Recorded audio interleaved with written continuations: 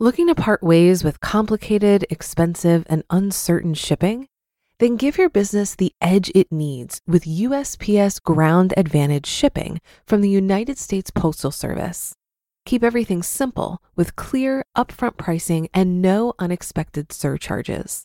Keep things affordable with some of the lowest prices out there. And keep it all reliable with on-time ground shipments. It's time to turn shipping to your advantage. Learn how at USPS.com/advantage. USPS Ground Advantage. Simple, affordable, reliable. This is Optimal Finance Daily, episode 2377, Building a Diversified Bond Portfolio by Robert Farrington of thecollegeinvestor.com. And I'm your host and personal finance enthusiast, Diana Merriam. Now let's get right to today's post and start optimizing your life. Building a Diversified Bond Portfolio by Robert Farrington of thecollegeinvestor.com. Everyone has heard the saying, you need to diversify. You hear about it for your portfolio as a whole, diversify in stocks and bonds. There are even some handy simple calculations to figure out how to do it. Subtract your age from 100 and that's how much you should invest in stocks. You also hear about diversifying your stocks. Own different sectors or have an index fund that owns the entire market. What you don't always hear about is diversifying bonds. However, if you're thinking about adding bonds to your portfolio, you should also be diversifying your bonds.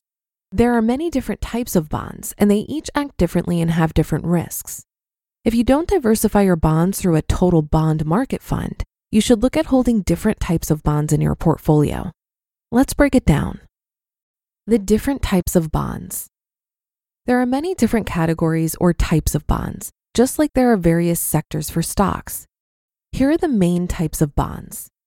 There are U.S. Treasury bonds, debt issued directly by the U.S. government, which can be short-term, like T-bills, not technically a bond, but pretty much the same thing, maturing in less than 1 year.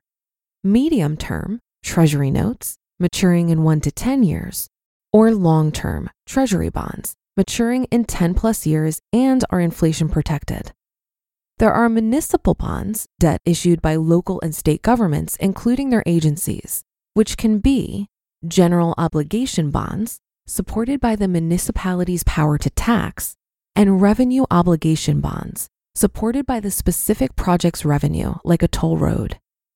There are agency bonds, debt issued by a U.S. government agency, which can be Fannie Mae, Ginnie Mae, and Freddie Mac.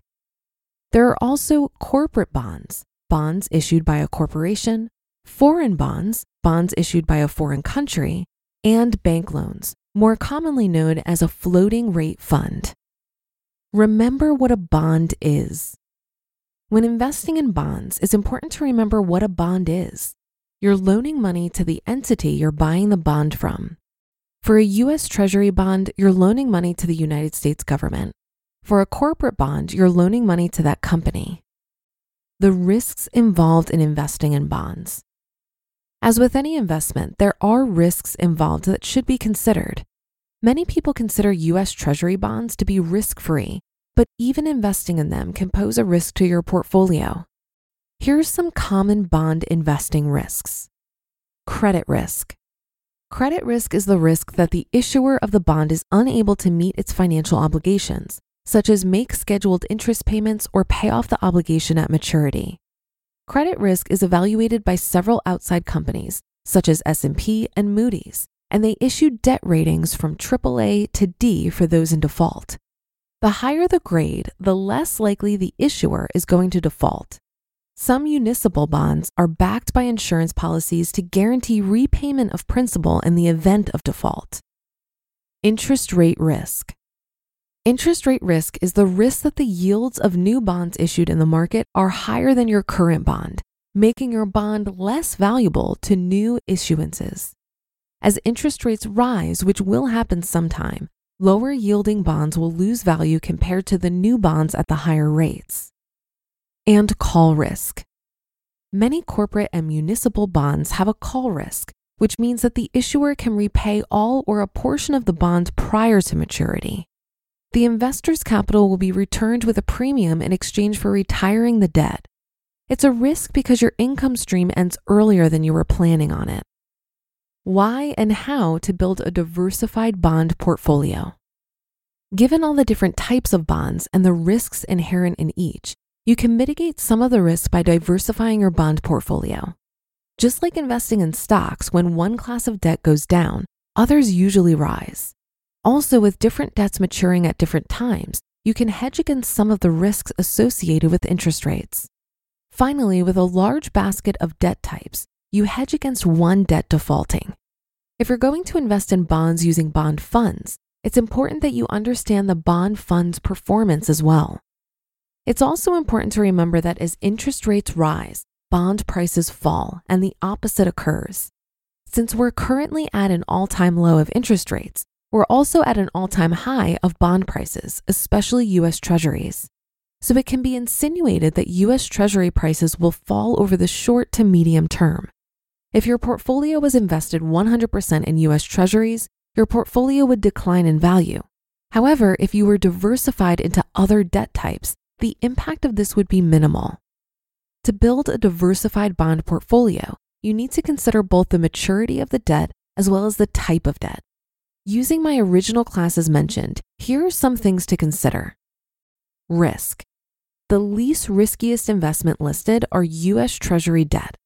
I would follow this closely with developed European debt, then municipal general obligation bonds, and high-grade corporate bonds. There are a few AAA companies out there.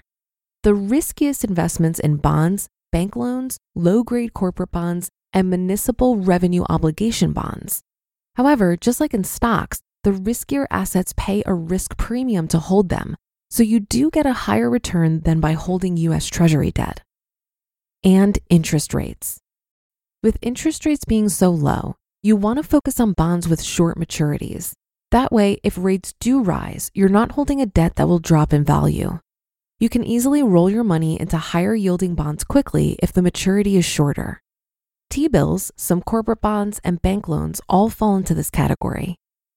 With those two key ideas in mind, we can build a portfolio of bonds. Like any passive investor, we want to build a portfolio for the long run. This means finding low-cost index funds that meet the bond criteria we're looking for. There are many, but here are some of my favorite picks and how I would diversify my portfolio. Short-term US, 9%. Short-term other, 9%. Municipal all, 18%. TIPS, 10%. Medium-term all, 18%. Long-term US, 18%. And foreign all, 18%.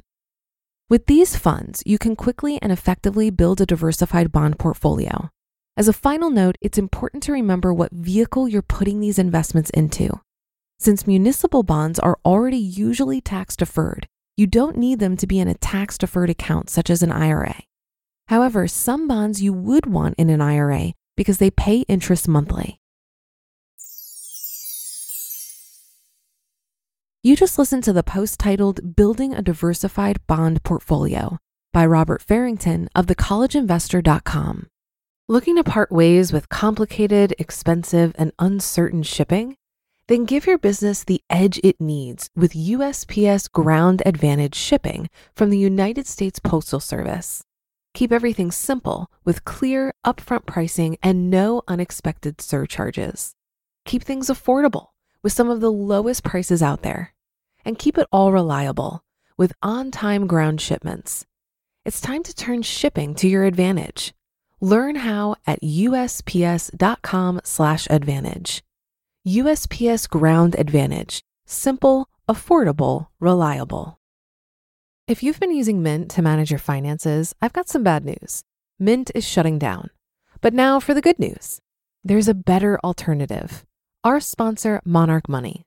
Mint users are turning to Monarch Money and loving it. Maybe you're saving for a down payment, a wedding, a dream vacation, your kid's college. I've found that Monarch makes it so easy to help you reach your financial goals, whatever they are. I definitely wouldn't be able to allocate my finances or plan as clearly without help from Monarch. In fact, Monarch is the top-rated all-in-one personal finance app. It gives you a comprehensive view of all of your accounts, investments, transactions, and more. create custom budgets, set goals, and collaborate with your partner. And now get an extended 30-day free trial when you go to monarchmoney.com/OFD. After trying out Monarch for myself, I understand why it's the top-rated personal finance app.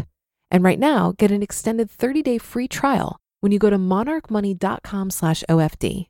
That's monarchmoney.com/OFD for your extended 30-day free trial. It's common knowledge that bonds provide stability against the volatile nature of stocks. And as an investor approaches retirement, their allocation to bonds increases, mainly so there's capital for them to withdraw during retirement. However, I've also heard that you should own your age in bonds, which for me would mean that I would have 35% of my portfolio in bonds. I, however, have opted to have a 100% stock portfolio, and I'll tell you why. As you get closer to drawing down on your portfolio, you want more bonds to help smooth the ride of market fluctuations. I, however, am nowhere close to touching my investments. So as a long-term investor, I'm able to handle the volatility or market fluctuations because I don't invest money that I need anytime soon. The way I see it, if you don't plan to touch that money for more than 10 to 15 years, it seems to me that smoothing volatility is more about the emotional benefit of not watching wild swings with your money. For me, I've solved for this by keeping a strong cash position and not watching my investments too closely. Because I have a 100% stock portfolio, I don't need to rebalance, so I even have less of a need to look at it. If you're interested in hearing more about the benefits of an all-stock portfolio, check out episode 1700 titled Why I Own 100% US Stocks by A Purple Life. That'll do it for today. Thank you for listening. Have a great rest of your day, and I'll see you on tomorrow's show where your optimal life awaits.